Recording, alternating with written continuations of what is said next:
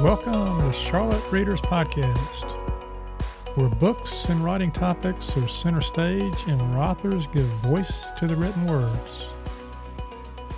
Charlotte Readers Podcast Beyond 300 is about you, the listener. We want your feedback, opinions, recommendations, and questions. Email us or leave us a voice message and you might hear us mention you or play your message on the podcast. Just go to the homepage or contact page at charlottereaderspodcast.com and look for the links to email us or leave a voice message. It's easy to do. Let's have some fun together. For all things Charlotte Readers Podcast, check out charlottereaderspodcast.com. You can find a list of all episodes, an alphabetical guest list with links, detailed show notes for each episode, a community blog, and more. We'd love to have you visit. You can subscribe to Charlotte Readers Podcast wherever you'd like to get your podcasts. We're on all major podcast platforms. And the best part is, it's free. I'm Landis Wade, and on behalf of my co-host, Hannah LaRue and Sarah Archer, we thank you for listening. The Charlotte Readers Podcast is a member of the Queen City Podcast Network. Listen to your city at queencitypodcastnetwork.com. Hi, readers and writers. This is episode 323 of Charlotte Readers Podcast Beyond 300. I'm here with my co-host, Sarah Archer and Hannah LaRue. We've got a great lineup for you for this episode. Yeah, we're going to start out first with an author feature featuring Robert Bathurst, known as Sir Anthony on Downton Abbey, about his audiobook narration of Louise Penny's latest Inspector Gamache novel, A World of Curiosities, which Publishers Weekly calls a virtuoso 18th novel that blends nuanced characterization with nail-biting suspense.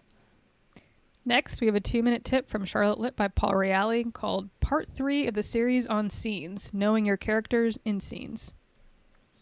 Next, we're going to have a feature. Jenny Liu, author of Emily and the Buskin Blues, releasing in February of this year with her blog post, The Literary Ecosystem at Work for an Introverted Book Marketer. And then we're going to finish up today with reading recommendations, book pitches, community and listener engagement, and what's coming in the next episode. All right. Well, before we get into that, let's check in with each other and see what's up. What's up, hosts? What's up, Sarah? Gosh, not much. I've been, let's see, lately I've been spending some time preparing for a couple of different teaching, speaking engagements I've got coming up about screenwriting. One of them is for the Charlotte Mecklenburg Library System. I think, let's see, this episode I believe is coming out on the 24th, so it will already have happened at that point, but I'm currently preparing for that now. And then I've got a screenwriting class I'm teaching in February for Charlotte Lit, which is going to be a 3-night seminar, kind of an intro to screenwriting. So also starting to get my lessons planned for that, and you can register for that on their website if you're interested. We've also been putting together this quote book series for the podcast that Landis has sourced quotes from all of our past episodes, and we're putting together 8 books of those. So I've been helping out with that and doing some copy editing and writing forewords, and it's been a lot of fun and interesting to go through and read those quotes. There's a lot of really good inspirational material in there and practical material. I was just last night reading the marketing book, and so I feel very jazzed to go out there, and I feel like I need to be uploading stuff on motivated. BookBub, and Yeah, I've been pushing both y'all pretty hard on that, but it's going to be great. We'll talk more about that. But Hannah, what's up? Not a whole lot, honestly. Just momming around, momming it up. Kind of recovering from being sick the last couple of weeks, so that and getting back in the swing of working. Having a lot of fun. I'm excited to be back at work. I feel like I've, maybe it was because I wasn't feeling great last week, but this week I feel like I've had an abnormal amount of energy. I don't know if that's what that, I guess I'm always pretty energetic, but I'm let's go do something. But yeah, just getting back into work. I'm really excited about, being able to help share more stories with the world this spring. I think it'll be a lot of fun. And yeah, I've been reading through the quote books that you've shared the early drafts of, and there are so many great nuggets in there just from authors all across the spectrum too, just self-published, best-selling, all sorts of people coming in, sharing their stories. And I would agree with you, Sarah. It's you're reading that stuff and you're wow, I'm even more motivated now. I'm trying to do something. Who wants to talk to me about creativity? It's like that scene in Animal House where they run out of the fraternity house and they're going to take the school by storm, right? Or at the end of is it Breakfast Club when they're walking across the field? Sauntering around. Yeah, that's good. Well, to pick up on that theme, I just got through. Did a book club last night first of the new year on daily declarations, and so I'll be doing some more of that in the spring. But I have been kind of working hard on this what we're calling the Right Quotes series. For about the past 6 months, I've been collecting all these quotes, and Sarah and Hannah are helping me edit them up, and we're starting into the interior design phase. We should have the first one up and for pre-order in early February, and we'll have more information about that. And we're going to release, 8 books, and it's amazing how much I've forgotten in 4 years. It's there's so much good stuff there. I think it went straight to my subconscious, because had I not done this, I wouldn't be able to have this record. So it's going to be great. The first book, by the way, listeners, is going to be free. We're going to put that up.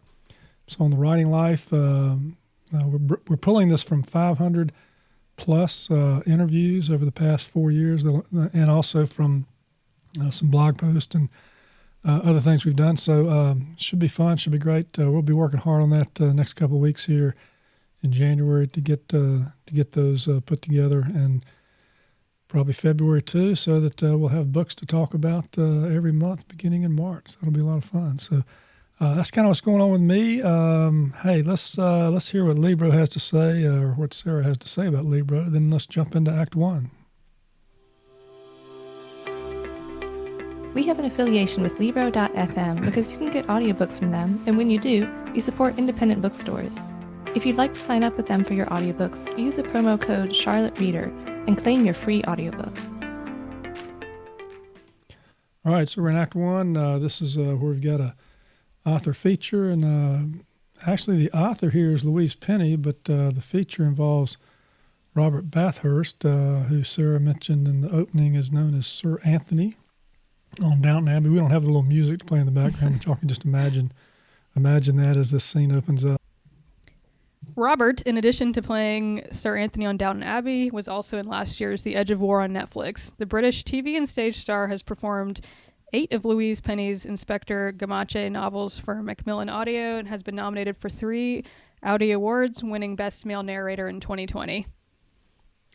Yeah, and I'll tell you, before you mention the book, Sarah, I actually got caught up in a Netflix series recently about Inspector Gamache. It's set up in Canada, and they take like 3 of her novels and kind of mush them together in this. And it's pretty interesting. It's an interesting character, but so tell us about this particular book. Yeah, I heard about that series. I think it might be on Amazon. It's supposed to be good. But so this is the 18th book in #1 New York Times bestseller Louise Penny's series about Chief Inspector Armand Gamache. It's a great series. It's a great book. It starts out with it being spring and Three Pines is reemerging after the harsh winter, but not everything buried should come alive again. Not everything lying dormant should reemerge, but something has. So it starts out with them finding one dead body, but then the case kind of goes in all sorts of directions you wouldn't expect, and there's a lot of backstory. There's a bricked up attic room where they discover some really interesting evidence. It's a really twisty, interesting murder that's also very character based, and it's gotten a lot of praise, a lot of really good reviews. Library Journal gave it a starred review and made it their pick of the month. They said Penny's novel is intense as the detective digs deep into his own fears. The darkness in this intricately plotted story forces readers to search for contrasting moments of hope.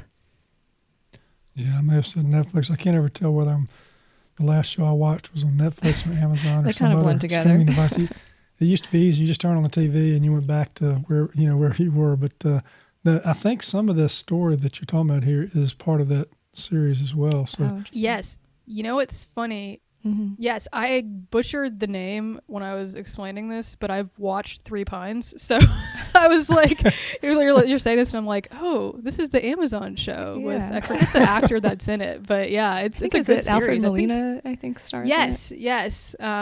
He was in. I think he was like in Spider-Man too. I was like, is that the villain from Spider-Man? But yeah, it's on Amazon. I think it's still coming out right now, but it's really good.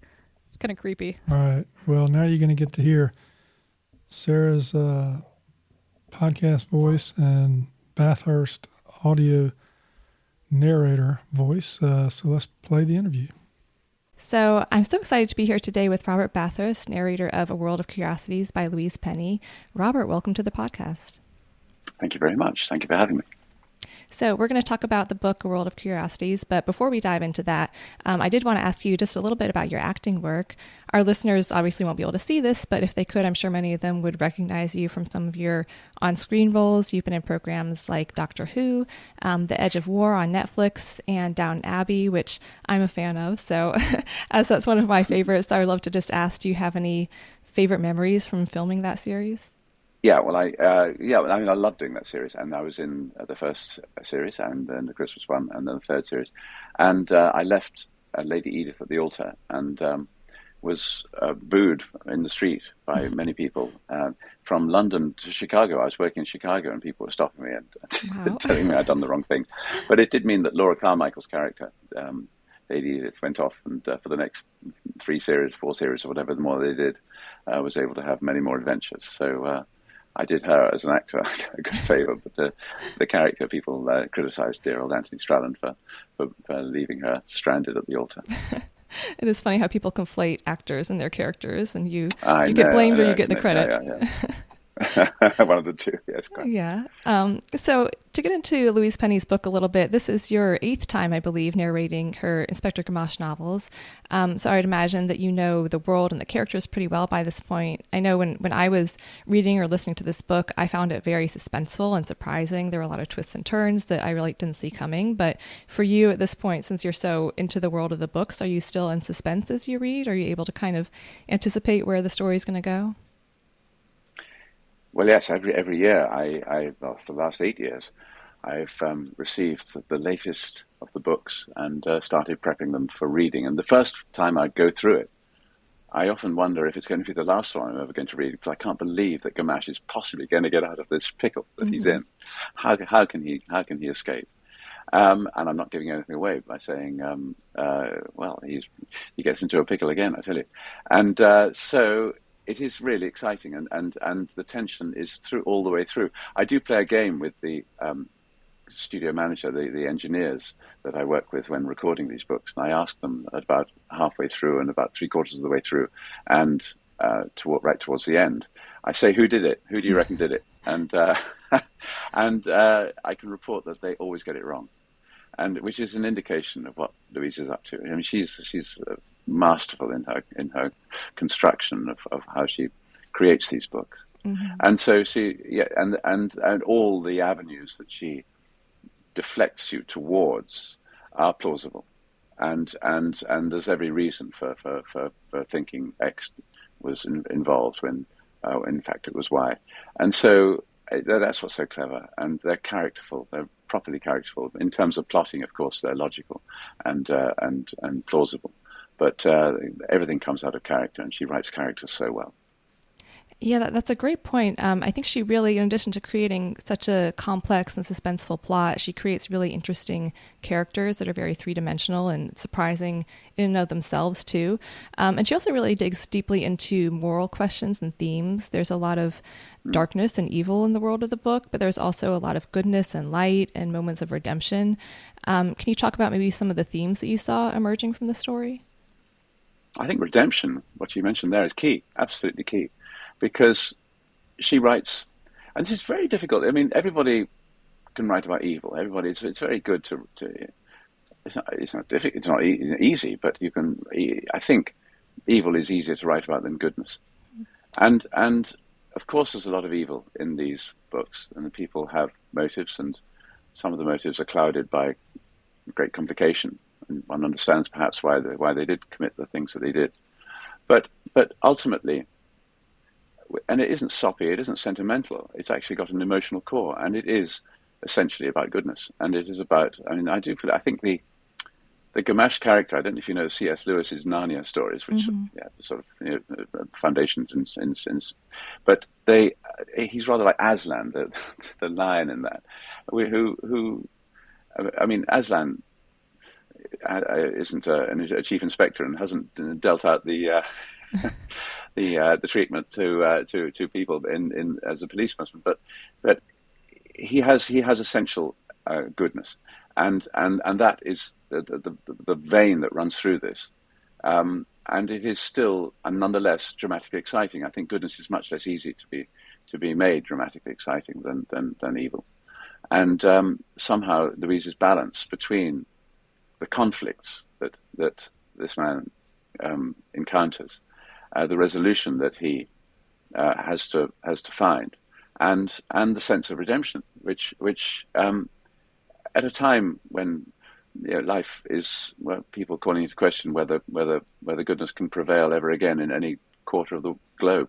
I think that this is a beacon in the sense, and a beacon of the spirit, without being too spiritual about it. I think it is a beacon of the spirit, and I think that these books do represent the notion that actually goodness can prevail and redemption does exist.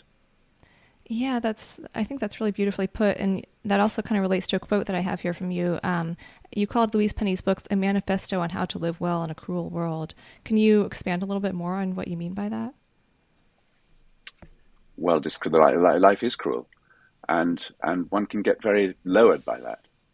I think all the conflicts that one has in one's life, and also the ones that we witness through the media, drive you down, and I think people do get very, very lowered by that, and you have to cling on to where you find grace and understanding, and I think these books embody that. So. And she writes violence really well. I mean, and she's a very sensual writer, and she writes about food. She writes taste. She writes about cold. She's brilliant at writing about cold. Mm-hmm. I suppose growing up in Quebec, she's had enough experience of it, but she draws it so well. And she draws terror as well, really, really cleverly. And conflict and tension. But I mean, the senses are piqued by what she writes. And so I think that when one is faced with evil, when you think that there is no way out, she draws a path towards some release from that, and I think that's very exciting to engage oneself with. Yeah, that's a great point you made too about the senses and how she writes that so well too. And it almost reflects how she has the strong good and the strong evil in the stories, but there's also the setting has it's very cold and forbidding in some ways, but also this really warm, lovely, welcoming town in other ways, and she combines those things beautifully. So yeah, that's very interesting. And also, like you were mentioning before, her characters are very complex and very compelling. Inspector Gamache, the protagonist, is a very interesting character to read. I would imagine that he's an interesting character to play or to narrate.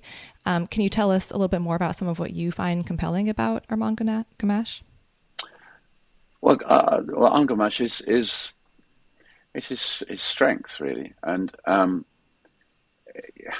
the point I made about earlier, slightly about goodness not being dramatic. He is conflicted because he's endlessly coming across things which he could walk away from. I mean, he confronts it, and he goes in and acts in a way which someone with less moral fiber would shimmer away from, and I love that the fact that he is strong physically and emotionally, and yet is susceptible too. So I think there's a and also you sometimes call into question his motives. And you do see he sometimes gets into trouble, and you think, oh blimey, well maybe he has he has done something that is culpable, and he flies close to the wind. I mean, there was a very good story a few years ago about what he did when opioids were coming across the border, and he had to make a very difficult decision on that, and he had to roll the dice in a way which most people would have shirked. And so he's human, and he's frail, and he's in the sense of he's susceptible to things going in his life going wrong, and he's concerned for the well-being of those he loves around him, which is quite a wide net. And I enjoy his complication, and I love the way that Louise has written him, where you sometimes do actually doubt the man, and think, well, maybe he's overstepped here, and his reputation will be sullied forevermore. But there's I mean, the motives that he has are always based in wisdom and grace. Mm-hmm. Yeah, I think one of the things that Penny is really adept at is knowing sort of when to draw the curtain. She gives you a lot of access to his character and you feel like you know him well, but then she knows in certain moments to kind of keep you in suspense about his motives or what he's going to do, how he's going to get out of something. You do have those moments where you kind of question him, which keeps it really interesting. And other characters as well. Mm-hmm. They sometimes, you think you know them. I mean, they're characters I've lived with for 8 years, but then you suddenly find aspects of them, like humans and people one knows and people one thinks one knows, unexpected aspects of what they've have done come through. Mm-hmm. Yeah, that's so true. And so in addition to the characters, one of the things that comes up in this book is art. There's an actual historical painting that is used in the book as a key part of the mystery. There are some characters who are artists. Correct me if I'm wrong, but I believe I read on your IMDb bio that your wife is an artist. So I was curious, did you talk with her at all about this book or get her perspective on the art in it? I didn't. It was not something I addressed with her. So it's a painting that's on in Norwich, mm-hmm. in Norfolk, in East Anglia here. So no, this wasn't a piece of work that I discussed with her. So I don't often discuss my work with her. I only discuss my work mm-hmm. with my wife when she needs to sleep, and I tell her all about my job, and she's usually out within 30 seconds. I can understand as a writer. I do the same thing, but I would love to learn a little bit more about the actual process of how you narrate and put together these audiobooks. And I'm curious, did you work directly with Louise Penny at all in doing these? Does she give any sort of direction or guidance? Does she collaborate at all? I got to know Louise over this period, and so my first relationship with her was just simply through her books, and the book would arrive, and I would do them. And what I'm sure about it. I never asked her, and I make this presumption that she doesn't listen to the audiobook because she's got those voices in her head when she's reading it. And I would have thought she's extremely supportive of the audiobook aspect of this series. And we do discuss it. At the end of the audio for Glass Houses was the first time I met her.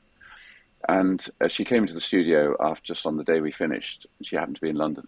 And I interviewed her for 3/4 of an hour for the DVD, the CDs, and presumably it's on stream as well. And it was fascinating for me because I had all these questions, and I'd read, I think, probably 4 or 5 of these books at the time. And so I had all these questions. I mean, it's all we just free ranged. I didn't think mm-hmm. I stuck to any script. And so I was able to say about this and talk to her about process. But no, I take it off the page, and I would never bring her up and I could contact her and say, how about this, how about that? Because I feel this as an actor sometimes as well. When you're doing a play, if it isn't on the page, it's okay. You can imagine it, but work first of all from what's on the page. And she's so complete in what she writes. Then and it's my interpretation is not something I'd ask her to consider. Partly because she would never listen to it, and she wants her voices to remain her voices in her head. But also, she's very, very, very generous and says, "Get on with it." And when the the Earphones Awards and the Audi's nominations and all that sort of thing comes along, she's cock a hoop and very, very supportive of it. Yeah, that's wonderful. And I feel like audiobook narration must be a very challenging job as an actor because you're kind of a one-man show. You're the narrator and you're also all of the characters. And in listening to this, I really appreciated how you made subtle distinctions between all the characters and kept them distinct. How do you come up with the voices for the different characters? I worked very, very hard in trying to do that. I mean, when we had one set in Paris about 2 books ago, it was very important not to make everybody sound like Inspector Clouseau. Mm-hmm. And so that was a challenge. Yeah, there were 40 characters in that one, and I think that I can't remember counting the ones for World of Curiosity, this latest one. But yes, there's usually over 20, 25 of them, and some of them are regulars, and some of them are the new ones. So yes, I do. We just sort of, I don't know. I don't read them. First time I read the books, I don't think about how they might sound.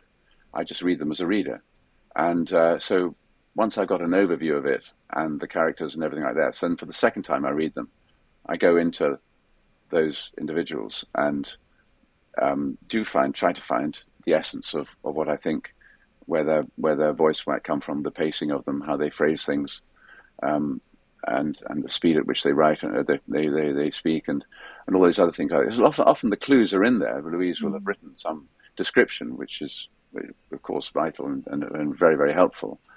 And so that's where it comes. But I would say it's not a one-person show. This I would shout out the director, Lorelei King, who's an Audie-winning narrator in her own right and a fine actor, and also a very, very good director. And we collaborate.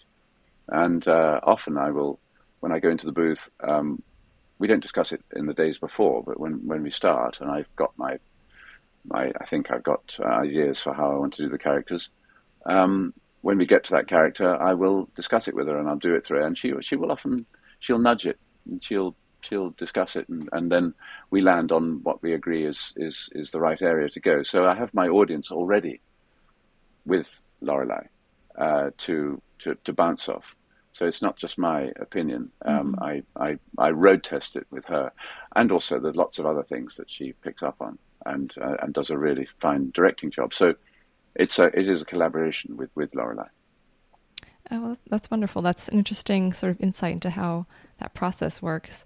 And I'm interested too, since you do both narration and traditional on screen and on stage acting, can you talk a little bit about how those things are different? Like, would you deliver a line differently if you're just relying on your voice versus if you're performing with your whole body?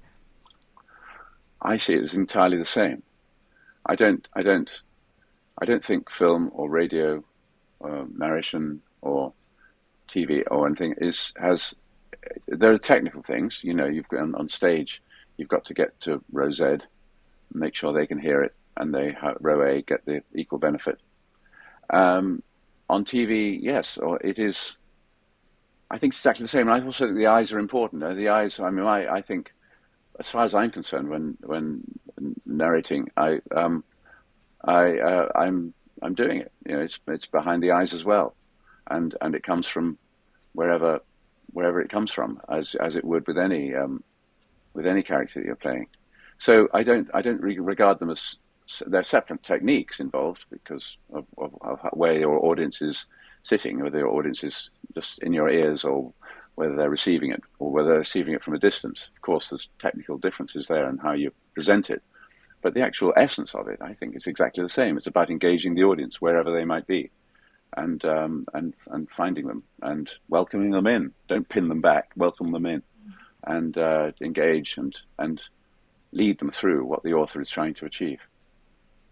Well, this has been really fascinating to get your perspective. I've never talked to somebody who's narrated an audiobook before, so we really appreciate this. And before I let you go, I just wanted to ask, what's next for you? Do you have any projects or roles coming up that you can tell us about?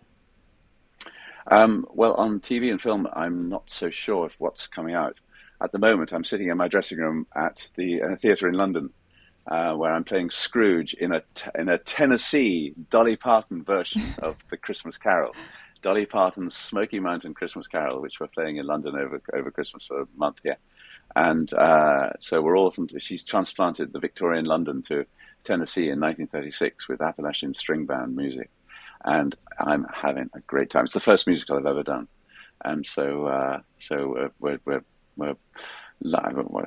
adoring it. I've never done a musical before. I've never got so close to musical theatre people. So this is a first, and I'm loving every second of it. Oh, I love that. I wish I could be there to see it. It's funny that it's a Tennessee version of A Christmas Carol, but you're performing it in London. Yeah, well, exactly. No, it started in Boston, and of course, with the pandemic, they weren't able to develop it from 2020, so they brought it here. And Dolly Parton has all her collaborators. They've written it with her. I mean, she's written the songs and the lyrics, and she's been receiving videos of the rehearsals, and her collaborators have been here. So yes, they're launching it here, and I suspect it'll be on in the States over the next few years because it's a great show. Well, that's wonderful. Well, good luck with your performance today, and thank you so much for being here with us on the show. Zephyr, lovely to talk to you. Thank you. If you like what we're doing and would like to help us defray the cost of this podcast, please consider becoming one of our patrons through the Patreon website. For as little as $5 a month, say a coffee or a happy hour drink, you can help us out, and in return, we have a library of exclusive episodes, over 120, that you can access through the Patreon website. Just go to patreon.com/Charlotte Readers Podcast and join up. You can cancel anytime, by the way, and we thank you in advance for whatever you decide to contribute. All right, well, we're here in Act 2. I would add to the last little bit there on Patreon that all of our patrons are going to get all 8 books in the Write Quote series for free.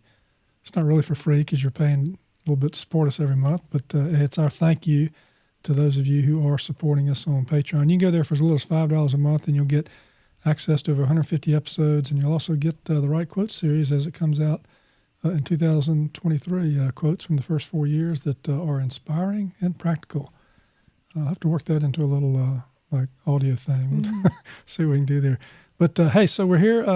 We're now into the 2-minute tip stage of things. We've got another tip from Paul Reality. This month he's doing a series on scenes. This one is entitled Knowing Your Characters and Your Scenes. We'll play that, and then we'll have some conversation. This tip is part of a series about writing good scenes.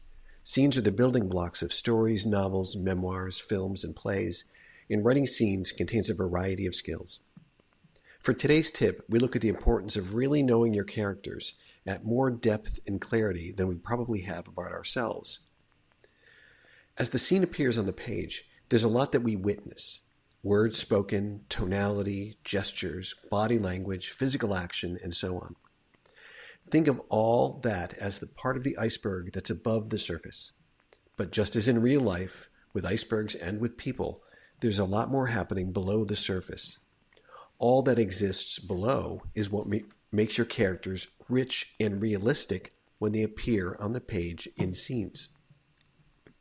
The deep structure below the surface includes elements such as your character's beliefs, values, biases, prejudices, experiences, fears, dreams, feelings, and on and on. If you know these for your characters, you can write scenes with those elements in mind. Here are some examples. Is your character, say, a practicing Catholic or a lapsed one, or Jewish or an atheist? Is your character a vocal liberal or a closeted conservative? Has your character traveled the world or never left their home state? Does your character fear failure or being abandoned? Does your character suffer from imposter syndrome or maybe narcissism? You need to know, what does your character truly want? What is it that prevents them from achieving that? I could go on a long time here about the things you need to know, but the question is, how does this change how your character behaves in scenes? Now here's your action step. Get to know your characters on a deep level. Free write about them. Interview them. Act as their therapist. Everything you learn about them will affect how they behave in scenes and will make them come alive to your readers, even if you reveal on the page only a tenth of what you actually know. For more 2-minute tips from Charlotte Litt, listen to beyond 300 episodes of this podcast or visit charlottelitt.org/tips. All right, another great tip from Paul Reale at Charlotte Litt. Sarah, thoughts? Yeah, I think he's making some really good points there. And the iceberg image is a really good one too, because what you see over the surface, the text, is so much smaller than the subtext that's under the surface. And I think a lot of times for writers, there's this temptation when you come up with stuff about a character, you want to put it all out there on the page. You think, oh, I developed all this backstory. Like, I have to fit all of it in. I know all this stuff about the character. Let me find ways to work it all into the scene or what's actually happening on the page. And sometimes you have to pull some of that back and realize that just because you know something doesn't necessarily mean that it actually belongs in the final story. But it's still good that you know all that. It's good that you did all that work and you dug in and you figured out the backstory of the character, but maybe not all of it ends up in the final scene. But figuring out, how do you pick out the right little moments and actions and words for the characters to take, or things about, what they wear, where they live, those little details that can put those elements of the personality or the backstory of the character into the scene in a way that makes it feel real for the reader, I think is really cool. And Hannah, I'm always asking you questions to see it through your lens as a publicist, but I'm curious if as you're reading books for potential clients or whatever, you're trying to figure out what's below the surface, or what might be, maybe exploit's not the right word, but what can you pull out from these books about these characters that might help actually interest people in the book or finding out more about it? Yeah, I mean, I think I love this conversation because I think my favorite part about reading is just connecting with the characters. And it kind of relates back to, I forget which episode this was. We were talking about just kind of don't explain it, show it, or you don't put too many words in here, but just kind of show how this, that kind of thing. How can you just, without saying this character has been traumatized when they were a child, how would a traumatized person act in a certain situation, that kind of thing. And I'm always I think what connects readers to characters is the little quirks like that. So it's if I'm thinking about, I know I talk about Wally Lamb all the time, but something I love about his books is just how connected you are to the characters, and they've all been through something, and even if he's not constantly writing about those experiences of the character, you can kind of see how they act as a result of those experiences, or little things that are so specific to how they are as people, and that kind of thing. I think it's sort of, it's what makes the story memorable more than anything else, I think, is just the characters and how you relate to them. And I love Paul's idea of just thinking of the writer thinking of themselves as the character's therapist, because that is kind of I think that is an incredible way to look at writing and mapping out your characters and helping the character help you tell the story. That's just kind of a cool way to do it, or interviewing them, whatever it might be. But just sort of, I don't know if you guys have seen the show The Patient on Hulu. It's with Steve Carell, and I realize this is a TV show, but it kind of made me think of that, just thinking of your characters as you being a therapist for your characters, and just kind of taking notes of all the little things that stick out in your brain. In this show, the main character is a serial killer and he loves Doritos. So you're just this guy is just, and he's obsessed with random restaurants, and but you remember that, and you're just it's like a quirk. He hyper focuses on it. It's just sort of an interesting thing. But yeah, I mean, I love character stuff. So I think that's a great topic. Yeah. And I didn't interview my characters before I wrote the book, kind of wrote along beside them, but I did interview 3 of my characters after I published the book Daily Declarations, and we did it on the podcast. If you're curious about how that went, you can check back to what we did in May, where I actually interviewed 3 of my characters, and the narrator played the role of the characters. That was kind of fun to hear them talk back to the author, who might have certain ideas when they have something else entirely in mind, particularly the villain, who's not very cooperative at all sometimes. But I do think that this is a good illustration of how knowing all these things that Paul mentions about your character will help develop your voice in a scene as well, because how you tell the story coming from a certain perspective, like you said, whether it's someone that's fearful, or someone who's narcissistic, or someone who's confident, or someone who's afraid, that's going to come through in the way that the particular scene is being told, and whether that's third person close or whether it's first person. So I think having an idea about that helps you as you're writing the narrative. I mean, not every scene is going to expose the beliefs of the characters, because sometimes they might be running for their life, and right then they're just trying to live, right? We know that. But a lot of times when you're getting into conversation or dialogue, you're going to learn more about the characters.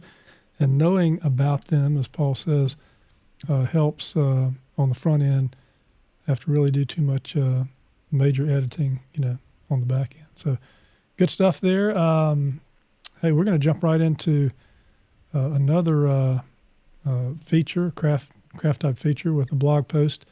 This time it's Jenny Liu, and her blog post is titled "The Literary Ecosystem at Work for an Introverted Book Marketer." Sarah, tell us about Jenny. Sure. Jenny is the daughter of Chinese immigrants. She was brought up with an ear to two cultures, so she's been fascinated by the attitudes, social policies, and changes in China each time she visits. She lives in Western North Carolina with her husband and two sons. When she's not reading and writing, the other half of her time is spent working as an occupational therapist, which she says is fascinating and immersive on so many levels. And the last half of her time, it's all about the family and household. So she has three halves. I'm sure that's relatable for a lot of working mothers. She says if she had more time, she would travel more to eat street food and night markets, get stronger, more bendy and still-minded, ride more road, chill out more often in icy cold mountain swim holes, and grow more food. She's also the author of the young adult novels Girls on the Line and Like Spilled Water, and her middle grade novel Emily and the Buskin Blues, which was inspired by her sons in Asheville, releases next month in February. All right, well, let's listen in and then talk about it. The Literary Ecosystem at Work for an Introverted Book Marketer. When final edits were accepted for my first novel, I was ready to kick back and focus on my new work in progress. Then the author information packet arrived from my publisher, including 6 single-spaced pages of what you can do to promote and sell your book. Still, I wanted to prove myself to be worthy, so here's what happened next. I began to learn about the literary ecosystem from a class offered by local publicity group Gold Leaf Literary.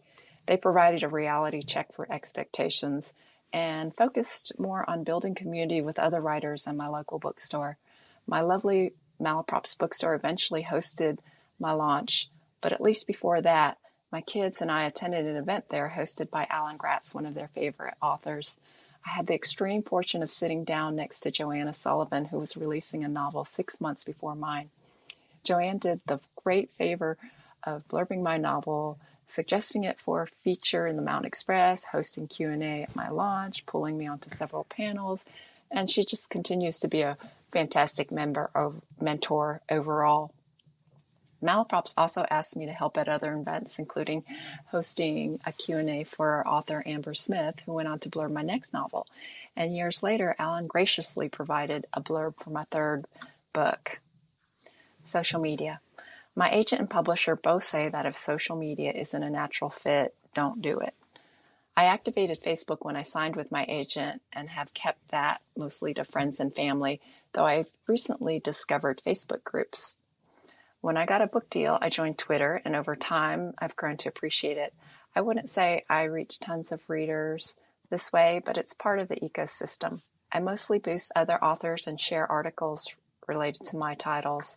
I try not to overdo the self-promotion because it irritates me when I get overexposed to other authors and their books.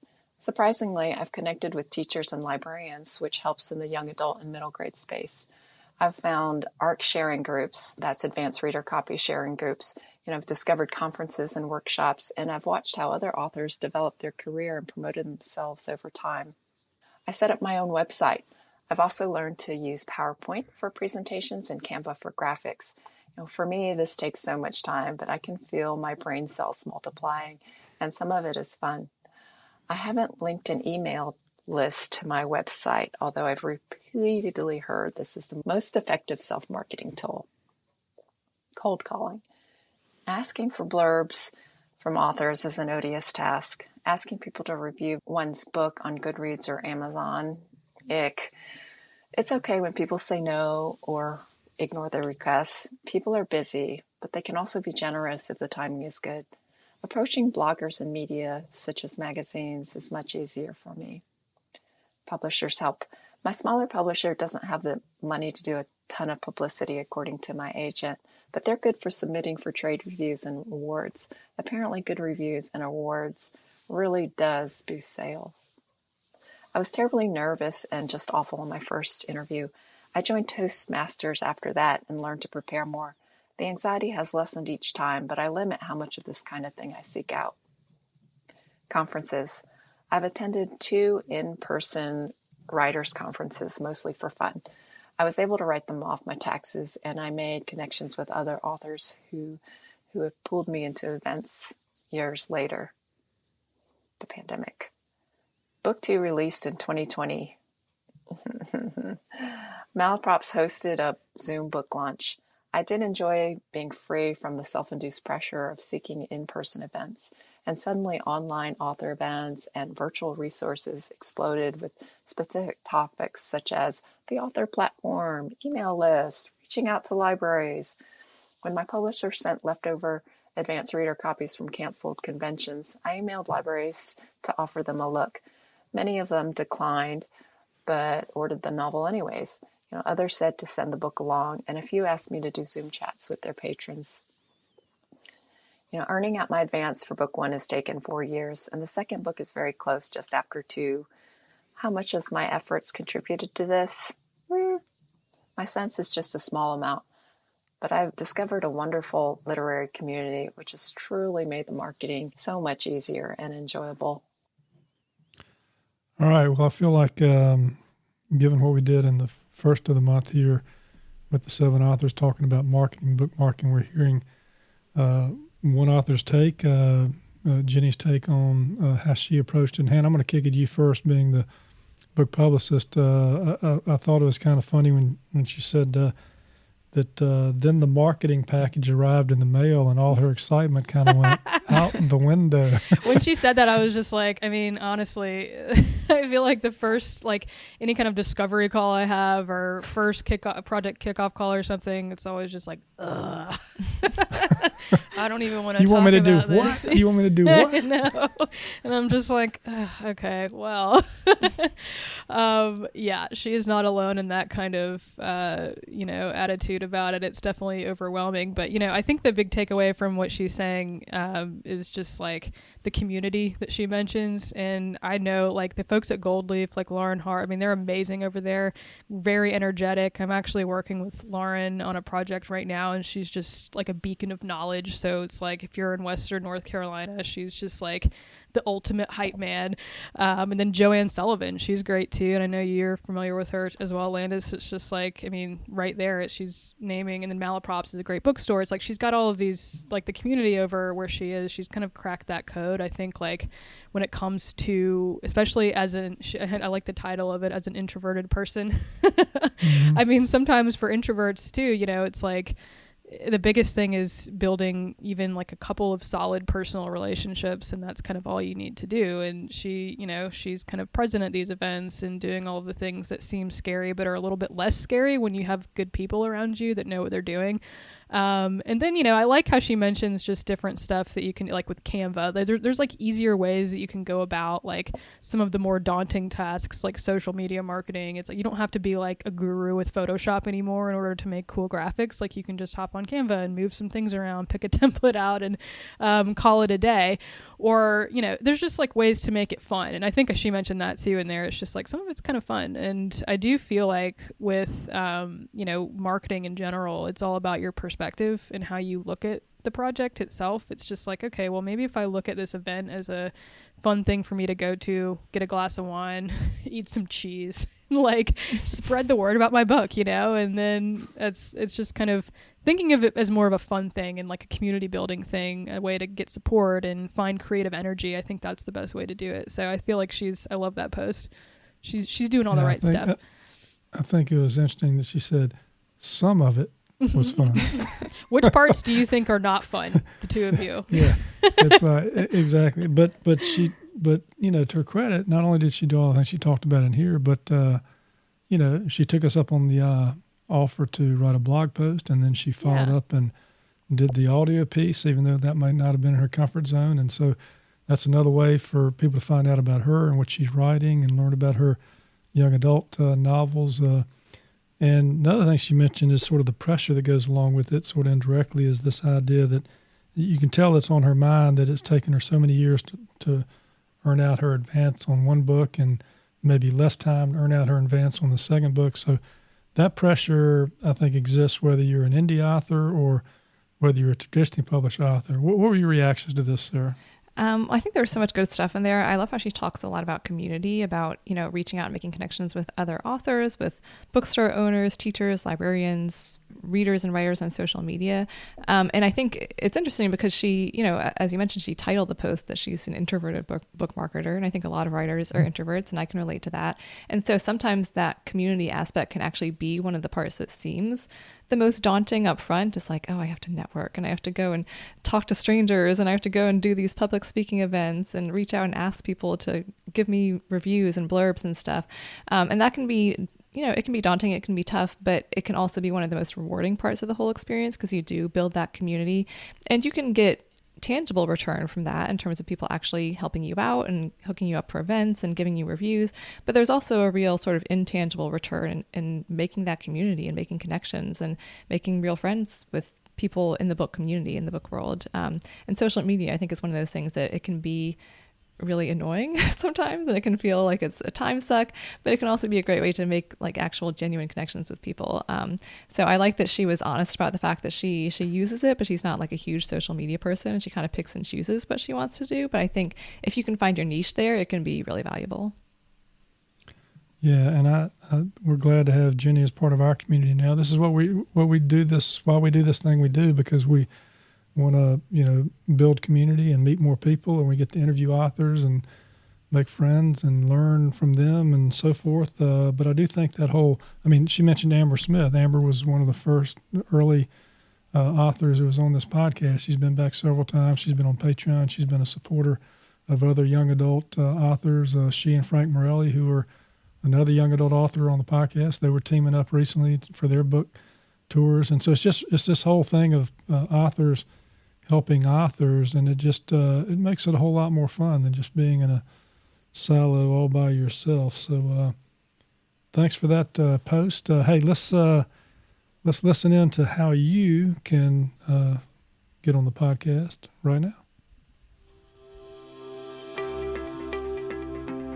If you are an author who would like to be featured on the show, check out our submission process on the contact page of charlottereaderspodcast.com. Please understand that given the number of submissions we receive, we can't respond to every submission or feature everyone who submits, but with the Beyond 300 format, we are featuring more authors in many different ways. You might be interviewed or provide us some audio content for us to play, or participate in an author or marketing talk, or get a shout out for your publication. One way to be sure to get a mention on the show is to submit a 750 word or less blog post to our community blog on a writing or marketing topic. If it's accepted, we may have you on to discuss the content. Just go to charlottereaderspodcast.com and look for the community blog for details. All right, listeners, if you're an author out there, as Sarah just said in that little piece, there are plenty of ways that you can be on the podcast. We might interview you. You might do a blog post, which you can submit at our website.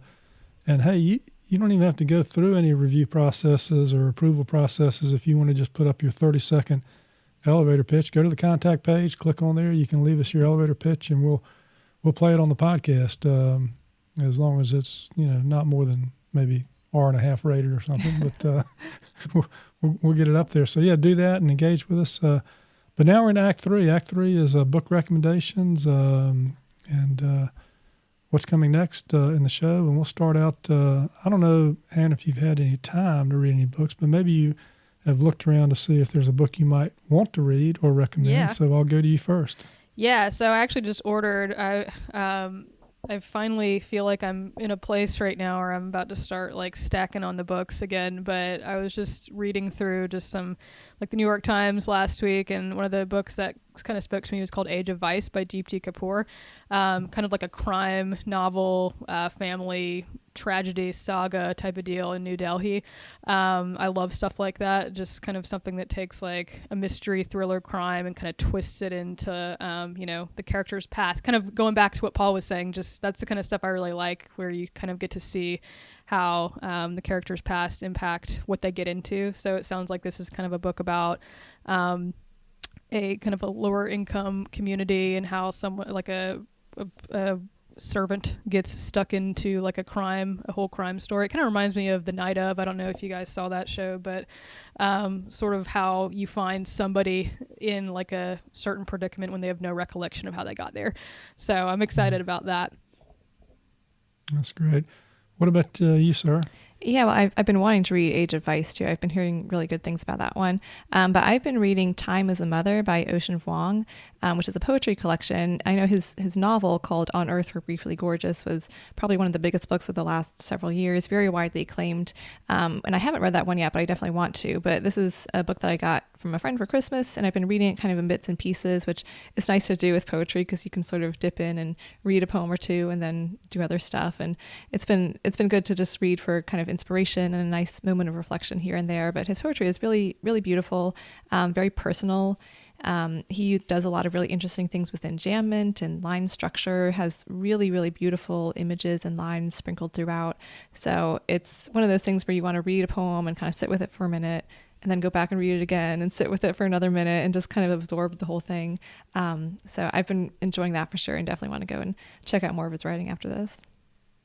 That's great. Well, I've defaulted back. I'm reading now one of the really well-known mystery authors, Walter Mosley, a book, one of his recent books called Blood Grove. This is part of the Easy Rawlins saga. I like the name of that detective, Easy Rawlins. I like that too. I think he hailed from Louisiana, but now we're in California, and this is in the late '60s. It's funny, they talk about hippies in the book and things of that nature, so it's set in Southern California, and he's going to get himself into some trouble, I can tell. He's just a really good writer, and he knows how to write a mystery. The National Book Foundation calls it one of his crowning achievements, with the iconic detective loyalties of Easy Rawlins being tested on the sun-soaked streets of Southern California. So, I'm enjoying that. I'm about, 75 pages into it. One of the books that I'm reading, I read more than one book at a time, but that's one I'm reading at the moment. All right, let's hear what Mark West has to offer this week. Hello, this is Mark West with the Storied Charlotte blog. My book recommendation today is Coretta, My Life, My Love, My Legacy. It's a memoir of Coretta Scott King, the wife of Dr. Martin Luther King. As we celebrate Dr. Martin Luther King's birthday, it's important that we also celebrate and recognize the many contributions that Coretta Scott King made to the civil rights movement. And what better way to do that than to read her memoir? This memoir came out some years after her death, but in the pages of the memoir, her personality, her commitment to social justice, and her exuberance come through in every page. Highly recommend Coretta. Thank you. We have a newsletter called Beyond 300, and we'd love to have you sign up. This is where we share what's coming on the podcast, provide helpful links, and keep you updated on the podcast and the hosts. You can sign up at charlottereaderspodcast.com or the websites of the hosts, leandiswade.com, saraharcherwrites.com, or spellboundpublicrelations.com. And by the way, we won't spam you because that takes way too much time. All right, we won't spam you, but we will tell you what's coming up in the next episode, won't we, Sarah? We sure will. In the next episode, we've got an interesting mix of features coming up. We're going to feature author Paul Lamb and his novel One Match Fire, which one reviewer calls an elemental story of the love that transpires between fathers and sons. Another reviewer calls a beautiful novel that will make you ask why you were here and demand answers.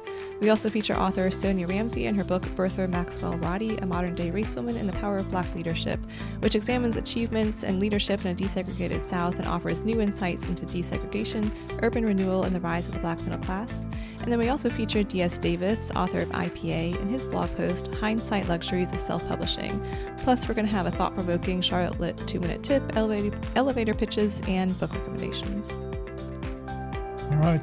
Well, thank you all very much for listening, giving us some of your valuable time. And until next episode, read on and write on.